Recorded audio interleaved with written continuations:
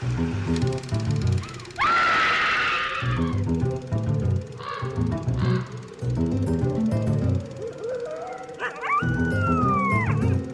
and welcome to Scream Scene, the horror movie podcast, where normally we watch every horror movie ever made in chronological order and then rank them from best to worst. But once a month, we watch a horror-adjacent film voted on by our patrons. My name's Ben. And I'm Sarah. Thank you for listening to us today. How you doing today, Sarah? Keeping on. Yeah, you've had a long week. Long week, long month, long life. How are you? I'm doing okay. Yeah, I kind of chose my eating schedule poorly today, but other than that, I'm doing fine. Well, that's good. I think we have a really good episode for everyone today. As Ben said, it is an horror-adjacent bonus episode, and we have our patrons vote on them every month. If you want to get in on that, you can head to patreon.com/screamscenepodcast to vote for next month's movie. But Ben, what are we watching tonight? Tonight, Sarah, we are watching Abbott and Costello Meet the Invisible Man from 1951, directed by Charles Lamont. Have we seen something from Lamont before? His name's very familiar. I don't think so, but he was a sort of low-budget contract director for Universal through the 1940s. So perhaps, but... maybe his name popped up here or there. Yeah, no titles, like when I was just briefly looking at his filmography, stuck out to me, so... Okay. So this is kind of like a continuation from our very first horror-adjacent bonus episode, which was Abbott and Costello Meet Frankenstein. Mm-hmm. And that movie had been like a big hit in 1948, and it kind of ended with this like tease of the Invisible Man. Yeah, I think that's the last time we saw him, or heard him, I guess. Yeah, and it was Vincent Price's voice, and of course he had played the Invisible Man in the sequel. Yes. One of the sequels, anyway. Why don't you refresh our memory vis-a-vis the Invisible Man? I feel like it's been a long time. It has. Well, it all started with H.G. Wells's novel from 1897, The Invisible Man. In that novel, I'll just briefly touch on what the plot is to kind of be a baseline for how the story changes from Universal. Sure. So in the novel, Griffin is researching how to change the body's refractive index, basically how light interacts with the physical body. And he tests a procedure on himself. He becomes invisible, but he cannot reverse it. So he's trying to reverse it, but he begins to he was already a jerk, but he's kind of going more jerk because, no consequences, which leads to random violence and kind of devolves from there. When it was adapted by Universal Pictures in 1933, they chose James Whale to be the director. Now, we covered the 33 Invisible Man in episode 43, and it is currently ranked at number 13. Wow. It's a good movie. Yeah. Claude Rains is our Invisible Man, and the film begins with him already invisible, and we learn that he had a similar goal with his experiments as the novel Griffin. However, the method for Claude Rains's Griffin is through like a chemical mixture that he like ingests, like a potion, scientific potion. And it succeeds, but he can't turn back. And further, those chemicals are slowly driving him mad. Yes. So he begins to be like a bit of a prankster, and then it becomes to be a little bit more like sinister with some random acts of violence to murder to terrorism. Yeah, so like a little bit of the onus of responsibility is off of him compared to the novel, I feel like. Yes, but he did choose ingredients that were known to cause insanity, so... Sure, yeah. So this Invisible Man is finally caught by the police following footprints in snow. And in being caught, he is mortally wounded. And as he dies is when he turns visible again. Now, notably, James Whale is the director. He had just done 1931's Frankenstein and the 1932's Old Dark House before coming onto That Invisible Man. And then he followed that up with Bride of Frankenstein in 1935, and we're riding high on the horror train. And then in 1936, horror died. But it was reborn with 1939's Son of Frankenstein. So Universal's like, oh, sweet. We can leverage our properties again? Great. Son of Frankenstein did well? Fantastic. The Invisible Man returns in 1940. This is directed by Joe May. And notably, we have a co-writer, Kurt Siodmak. Mm-hmm. Now, we covered this movie in episode 72, and it is currently ranked at number 166. That's like middle of the list territory these days, isn't it? Yeah, these days. Yeah. So, it's not bad. Uh-huh. Vincent Price stars as Jeffrey Radcliffe, who is in jail for murdering his brother despite his claims of being innocent. Dr. Frank Griffin, who is the brother of the original Invisible Man, is persuaded to give Radcliffe the invisibility serum so that he can escape and then track down the real killer. But will he do it in time before the serum drives him mad? Right. In this one, so the rightful killer is found and brought to justice, and this Invisible Man, Jeffrey Radcliffe, returns to visibility through blood transfusion because he's like mortally wounded, and everyone loved Jeffrey Radcliffe, so everyone's like, I'll give my blood. So through like that amount of blood transfusion, he becomes visible again and then has a happy ending. So that's 1940. Also in this time with the resurgence of horror, Universal is like, we have all of these properties. What if we tried to do something different? So The Mummy's Hand, which is more of an adventure version of the original horror movie, and later in 1940, The Invisible Woman comes out, which is a comedy. It is directed by A. Edward Sutherland, and Kurt Siodmak also got to co-write this script. He was also hired to develop the idea alongside two comedy writers. So while, Kurt might have been like, yeah, it's going to be horror, with the involvement of those two writers, as well as a comedic director, this movie was always going to be comedy. One of those writers was Robert Lees, who co-wrote this film. Oh, sweet. Okay. Now, our Invisible Woman in this movie is played by Margaret Sullivan, and her character is Kitty Carroll. She is fired as a department store model and then becomes the test subject for an invisibility device.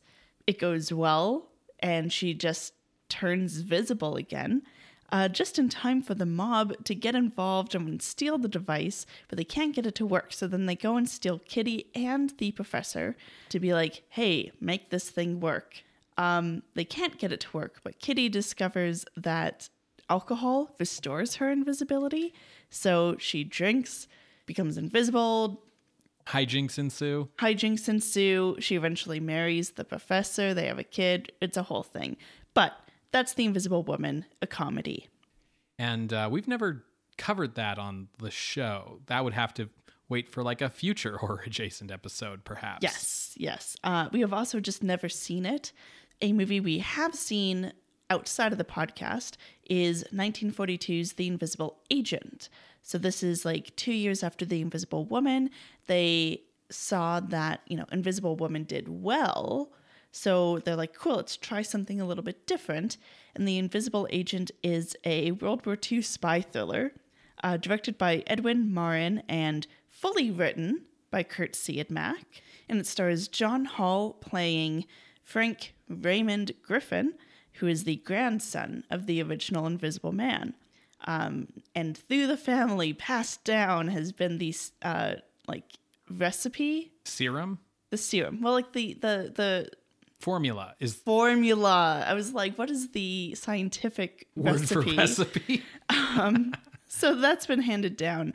Now, some Axis agents come to Griffin to be like, give us the formula. And he's like, no, I'm a red-blooded American. And then the Allies come to Griffin and they're like, give us the formula. And he's like, no, it's dangerous. And then after Pearl Harbor, he's like, okay, I'll give you the formula. on one condition. It has to be me. So he takes the serum, he goes behind enemy lines, yada, yada, yada. Following that pattern Universal has set up for every 2 years as a visible product, 1944 has the return to horror with The Invisible Man's Revenge. So because it's horror, we covered it on the podcast. It was episode 119, and it is currently ranked at number 170. So lower than his return. Right. It's directed by Ford Beebe. John Carradine is in this one. He's not the Invisible Man. He is the mad scientist. And he injects Robert Griffin, who is played by John Hall, who then uses his invisibility to take revenge on the Herrick family, who he believes stole his fortune. But to be fair, they also did leave him to die. He, again, through blood transfusion, he becomes visible again, but only for a short period of time. So he is an antagonist. Like it's clear that he's like gone mad. He escapes from a mental asylum.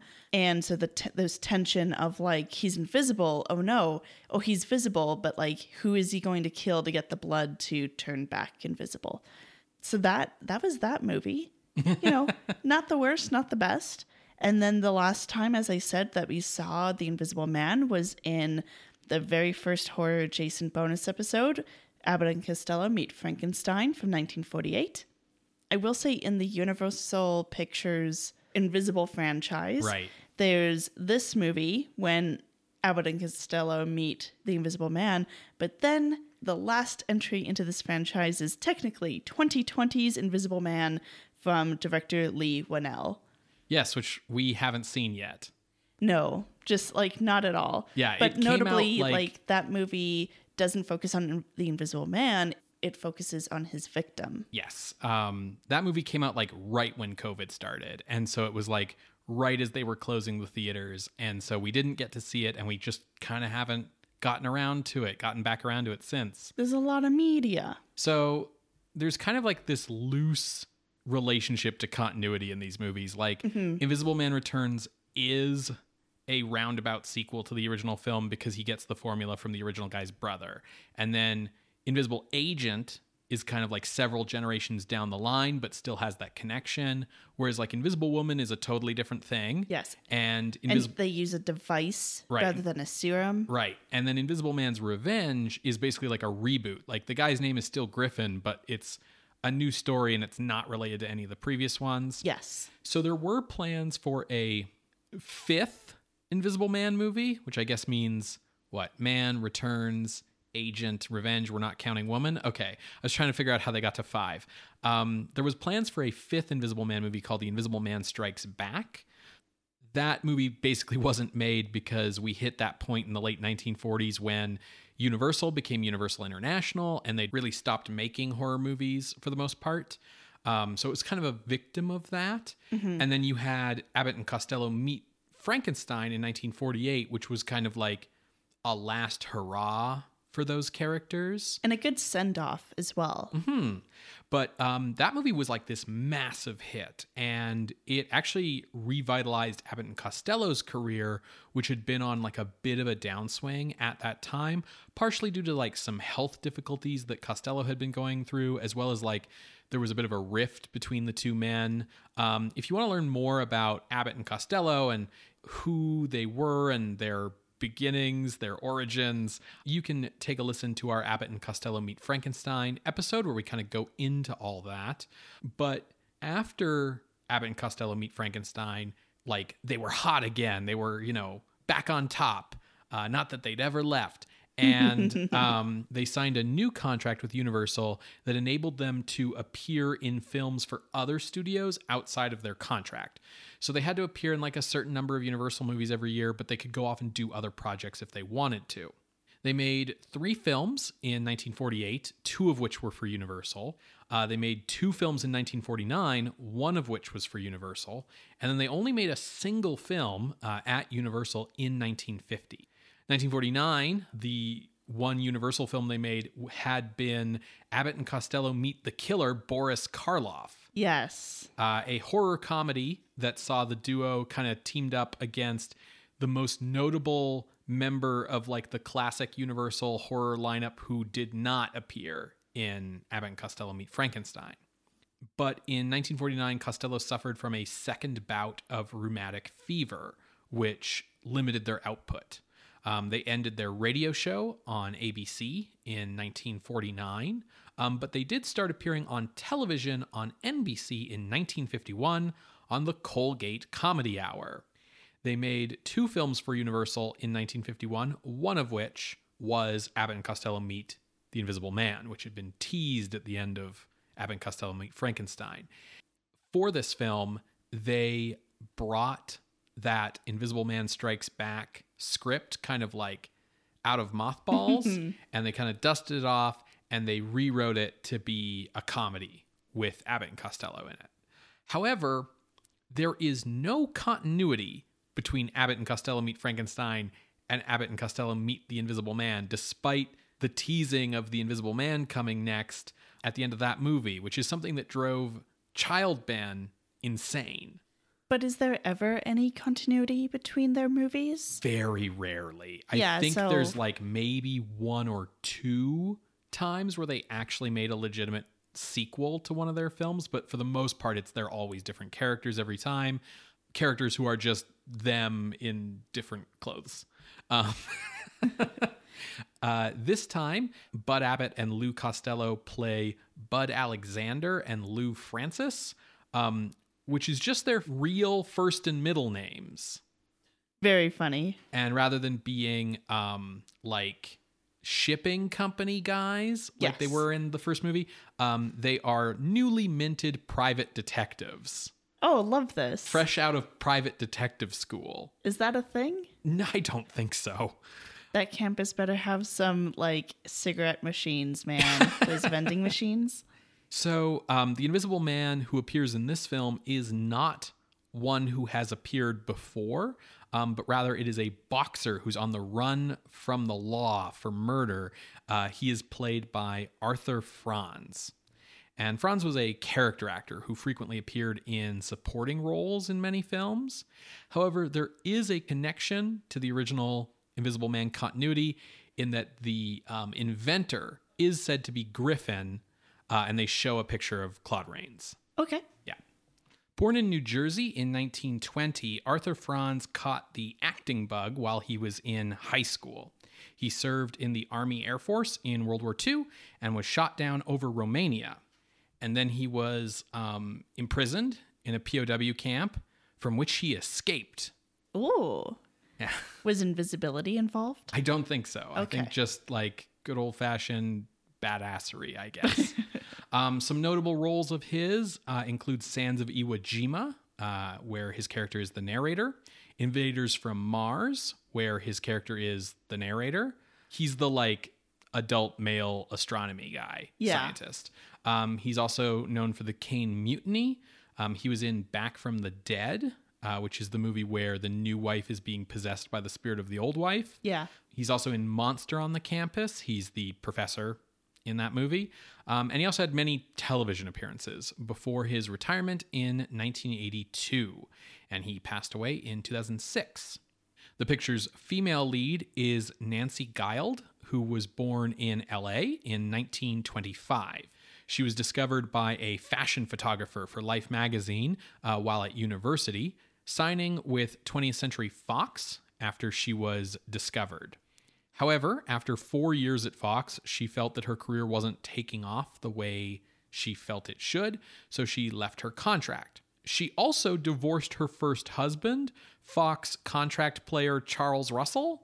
Oh. So just making like a clean break with everything Fox in 1950. In 1951, she appeared in this film, and she married Broadway producer Ernest H. Martin. Her career basically stalled out in the mid-1950s. She divorced Martin in 1975, got remarried to a photojournalist who she also divorced, and then passed away of emphysema in 1999. Okay.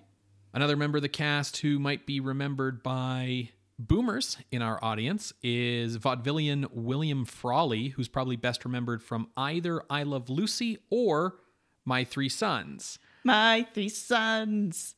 I got 3 sons. I'm so glad they came back. My boys. Sarah, number one fan of a show that she has never seen an inch of. But Frawley started performing in vaudeville with his wife Edna way back in 1914 at the age of 27.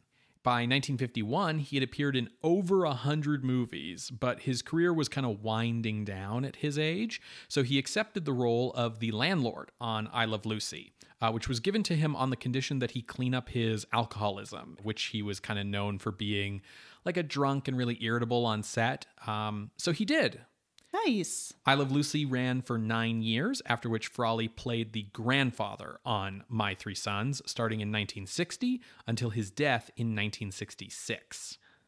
So Abbott and Costello Meet the Invisible Man was written and directed by, basically Abbott and Costello's regular team at Universal at this time.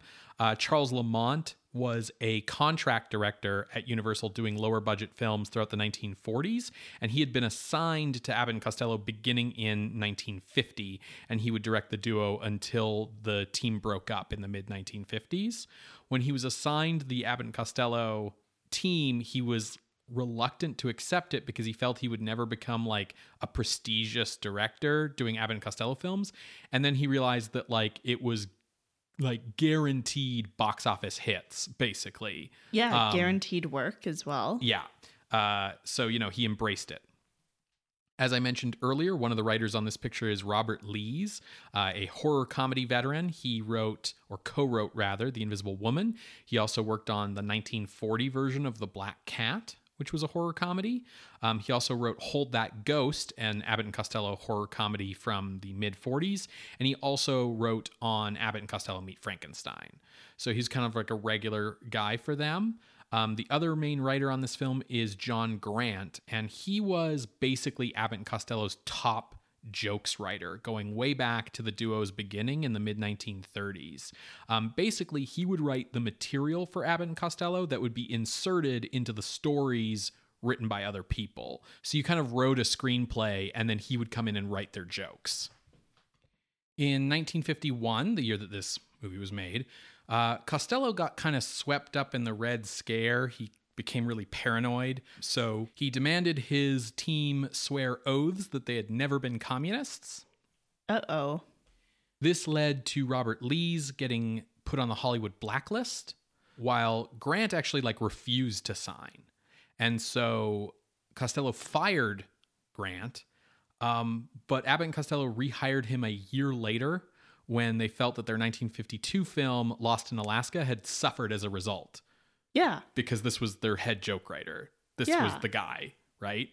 Communists be funny, guys. Come on. He was... Now, there's no evidence that John Grant was a communist, just that he refused to go along with Costello's tomfoolery. But... Oh, sorry, let me rephrase.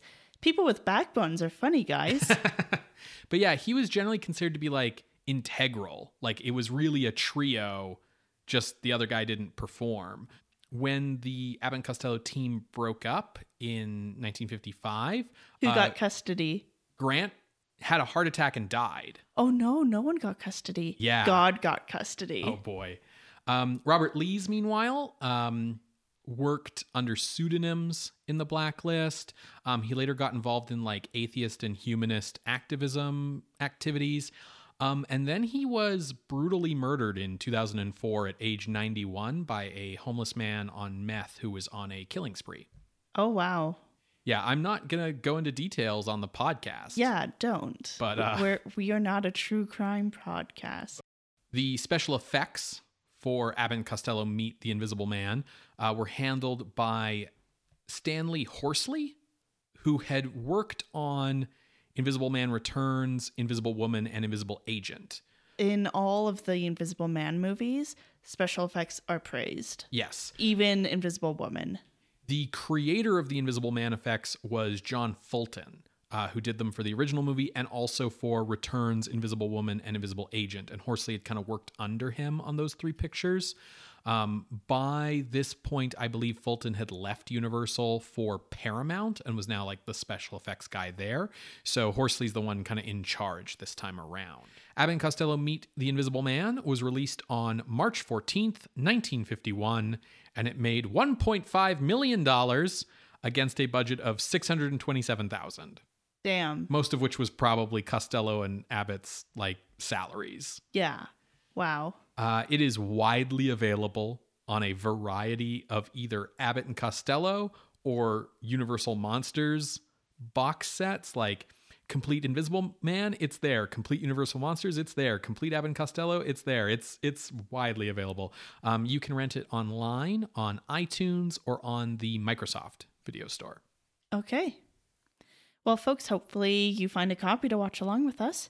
You're going to hear a brief musical interlude, and when we come back, we will discuss Abbott and Costello Meet the Invisible Man from 1951, directed by Charles Lamont. See you on the other side, everybody.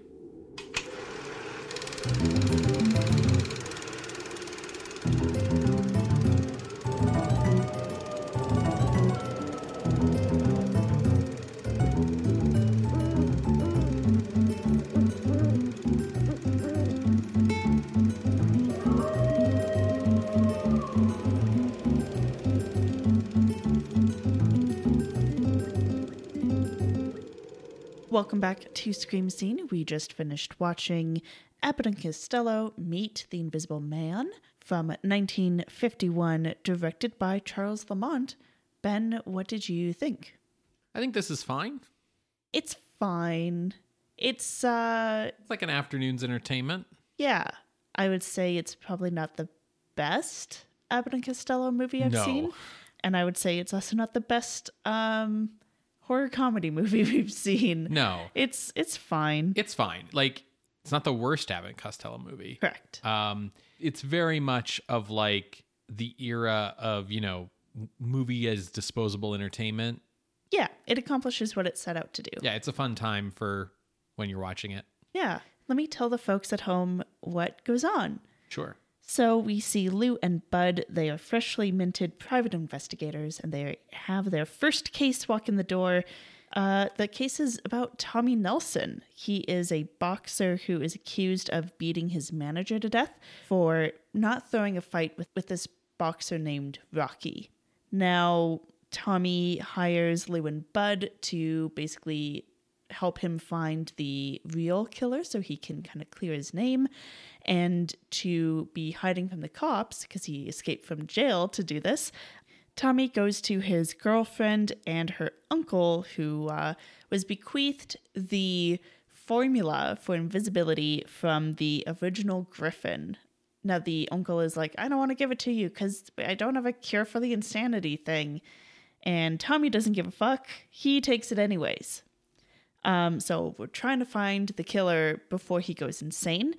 And Tommy is pretty sure that the people who killed his manager were the people behind, like pulling the strings for him to throw the fight in the first place. So Tommy's like, cool, we'll go down to the gym. Lou will pretend to be a boxer, Bud his manager, and we will, make a big fuss about what a great boxer Lou is. He'll end up having to fight Rocky. They'll ask us to throw the fight. We won't, so they'll come after Bud. And in that moment, we'll be able to catch them in the act of trying to kill someone and then be like, this was the same way they killed my manager. So that is what they go to do. Thanks to the help of the cops, they catch the people involved. And Tommy through the movie is increasingly showing signs of insanity. It's all played for laughs, of course. There's no actual horror here, but just grandiose plans of tyranny and dictatorship. In the final confrontation, when they catch the mob, basically, Tommy gets stabbed while invisible. So they need to give him a blood transfusion. Lou goes and does that. And in the midst of that blood transfusion, Tommy's girlfriend's uncle gives him the serum to turn him back to being visible. And so he becomes visible again. Through that blood transfusion, there is a little bit of a mix-up where for one last gag, Lou begins to turn invisible, and then slowly he returns to being visible, but somehow his legs are on backwards. Doesn't make sense. It doesn't make sense. The last 5 minutes are a bit of a mess, but it's fine. It does what it does, and that's the movie. It's The Invisible Man Returns, but with boxing. Basically, the movie has essentially one really great idea that the whole movie is based around, which is that the way that they put Lou over as being a good boxer is that like Invisible Tommy is boxing for him. Yes. Like, so during the boxing match, for instance, Tommy will kind of be in Lou's ear and be like, right cross. And then like, Lou will fake doing that while Tommy actually does it to like really knock out Rocky. And I think it's pretty clear that they knew that gag was good. And the rest of the movie is kind of just based around getting there. Yeah. And I will say, I think that the boxing scene is really interesting to watch because I was really impressed with how Rocky's actor is like taking the fake punches. The stunt work is really fascinating in this movie. It's interesting because essentially what they're doing is they're doing just a normal Hollywood fight scene, but shooting it from angles where you can see that the punches are fake. Yeah. But the other thing that's really neat about that is if you listen to our original Abbott and Costello Meet Frankenstein episode, Lou Costello in real life used to box. Mm-hmm. So before he went into vaudeville, he was a boxer. I've heard kind of two stories about why he quit boxing. One of them is that he won something like 38 straight bouts and then he lost and was injured and called it quits. The other is that like he was kind of boxing in secret and that when his parents found out he was boxing, they kind of like made him stop. I like both those stories. Yeah. So, it's kind of funny because like the gag is supposed to be like, oh, Lou, like he's short and he's tubby. Like it's kind of ridiculous that he would be a boxer. I didn't like those because Lou looks like a boxer to me in terms of being stocky. Right. And also they kept being like, oh, Lou, you're so like fat. Like how could you do things? And it's like, yes, he has weight. But I don't know. Maybe that's just a difference in what media would portray as fat compared to nowadays. Sure. That's potentially fair. I also think that jokes around like Lou being fat is like kind of part and parcel of the Abbott and Costello thing. Like it's part of the gag. So I don't like, it doesn't bother me too much because they were doing this stuff for 20 years. And if these weren't the jokes he wanted to be telling, they wouldn't tell them kind of thing. I think it's just a factor that some of their comedy isn't for me. Sure. Particularly because it's supposed to be like a funny joke thing that Bud is mean. And I don't like it. Yeah. I don't like Bud. Yeah, Lou it's is tough. so nice and cute and like I just want the best for him. He's just a puppy dog. And then Bud is so mean. Yeah, it's tough if like you don't like that kind of comedy, but it was a very, traditional setup, right? Like I know. The number of comedy duos of this era that basically follow the same template is like there's like 5 or 6 of them. I mean, this is R2D2 and C3PO, right? Yeah. But yeah, I think it's kind of funny that the core joke here is that like Lou is too, short and fat to be a boxer, but like Lou actually was a boxer. Yeah. And I think that means that like the boxing scene comes over even better. Yeah, because he actually knows what it should look like. So he knows how to behave for it to be comedic because that's not what it's supposed to look like. Yes. There's some stuff here that like kind of strains credulity. Sometimes the gags of like, oh, Invisible Tommy's doing this, but it's supposed to be Lou, seem a little far-fetched because Lou's not even close to doing what Tommy is doing. But it's a comedy. Why, don't get worried about it. There are some good one-off comments that come out that are like the quick-paced, witty comebacks. Yeah. I really like it when they get to that point in their comedy. The best stuff for Abbott and Costello is the banter. Yes. Is the back and forth quick banter. And to be honest, that kind of let me down in this movie. Yeah. Outside of like the boxing scene and related gags, a lot of the rest of this movie is pretty rote. It's kind of standard Invisible Man stuff. Like a lot of the Invisible Man stuff is like, yeah, okay, we've seen this kind of stuff before. There's some fun like physical comedy gags with it. And I mean, yeah, it makes sense to pull some of this Invisible Man stuff for comedy. But a lot of the movie's comedy is coming from slapstick. Yes. And like Abbott and Costello have always had slapstick as a element of their act. And slapstick has always been popular. And I'm actually not like a huge slapstick fan. I am much more a fan of like the witty banter. Yeah. And I feel like there's like a couple of good gags throughout, but there aren't any really good like classic bits of it here.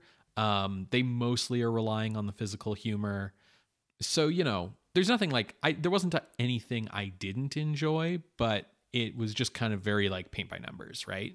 Very much so. For me, it's ultimately not what I want in a meat movie, because that was captured best with when they meet Frankenstein. Yeah, like Abbott and Costello Meet Frankenstein is absolutely the better movie here. I will say that the special effects for the Invisible Man stuff are, you know, as good as ever, basically, like still top notch. There are reused shots from earlier Invisible Man films. So, for example, there's only one scene in the movie where Tommy does the traditional Invisible Man, like wrapped up in bandages with the sunglasses look. And that's really because there's a scene where he's like, meet me in the foggy Universal forest and bring me this suitcase full of like the Invisible Man costume and I'll put it on. And then he like puts it on, says a few words to them and basically immediately takes it off and never wears it again. And that's because all of the scenes of him opening the suitcase, pulling the clothes out and putting them on are reused from, I think, Invisible Man Returns. There's a shot where the scientist is demonstrating how the invisible formula works, and he tests it on a guinea pig, and the footage of the guinea pig turning invisible is reused from, I think, Invisible Woman. So like some of the effect shots have been reused from other Invisible Man stuff, but all the stuff that's like original to this movie is still very well done. Yeah, and some of the new gags that they do about like moving someone who's invisible and stuff, like that's well done, and the floating objects, that's well done. Just to kind of get across that, like, even though they've reused some of those shots, it doesn't mean that they cut corners on other effects. Yeah, the new stuff is still good, and I think the Invisible Man lends itself as a concept really well to slapstick. So yeah, it makes sense. You know, the stuff of like carrying an invisible body through a revolving door and things like that is funny. You can see how quickly it lends itself to comedy with how they quickly went into comedy with the Invisible Woman. Right? Like, it makes sense that comedy has kind of come in. Even the original Invisible Man had comedy just for when the pranks. Yeah, when Griffin's just sort of in the prank phase of his descent into madness. Yeah. Yeah. So like, this is a fine movie. When they meet Frankenstein, it's better, but this wasn't the worst. Yeah, this is fun, but it's definitely just kind of like disposable entertainment, right? Not an all-time classic, but, you know, enjoyable for what it is. Yeah. Well, folks, if you enjoyed this bonus episode of ours, stay tuned because May's bonus episode will be on Zombies on Broadway. Another horror comedy. Yes. They're the easiest to kind of like do. I think there's like a lot more horror comedies, and I think it's easier to describe why it's horror adjacent rather than thriller. Right. Like the amount of like explaining we'd have to do for justifying Jaws as a horror adjacent movie. Right. Oof, or a lot. Well, and then there's also like I don't think that Silence of the Lambs is horror, but a lot of people do. And so there's a lot of talk about like what's the difference between horror and thriller, and it's like it's a very subtle thing, which we usually try to like dig into when we get to a movie that's like that. But in any case, Zombies on Broadway will be the next one. And if you would like to have a hand in choosing our future horror adjacent movies, you can head to patreon.com/screamscenepodcast and become a patron of the night for as low as $1 a month. Well, Ben, what are we going to be watching when we get back to our regularly scheduled programming? We'll be watching Hammer horror film The Man Who Could Cheat Death. Ah. So do you think this will be like a death with like a scythe and like a black cloak? Like, Nah. no? It's an adaptation of Man in Half Moon Street, which we've seen before. Yes. So we pretty much know what's coming here, but it's from, Terrence Fisher and the rest of the Hammer horror gang. Okay, so it'll be a step above then. Yeah. Well, we will see you then, creatures of the night. Bye. Bye.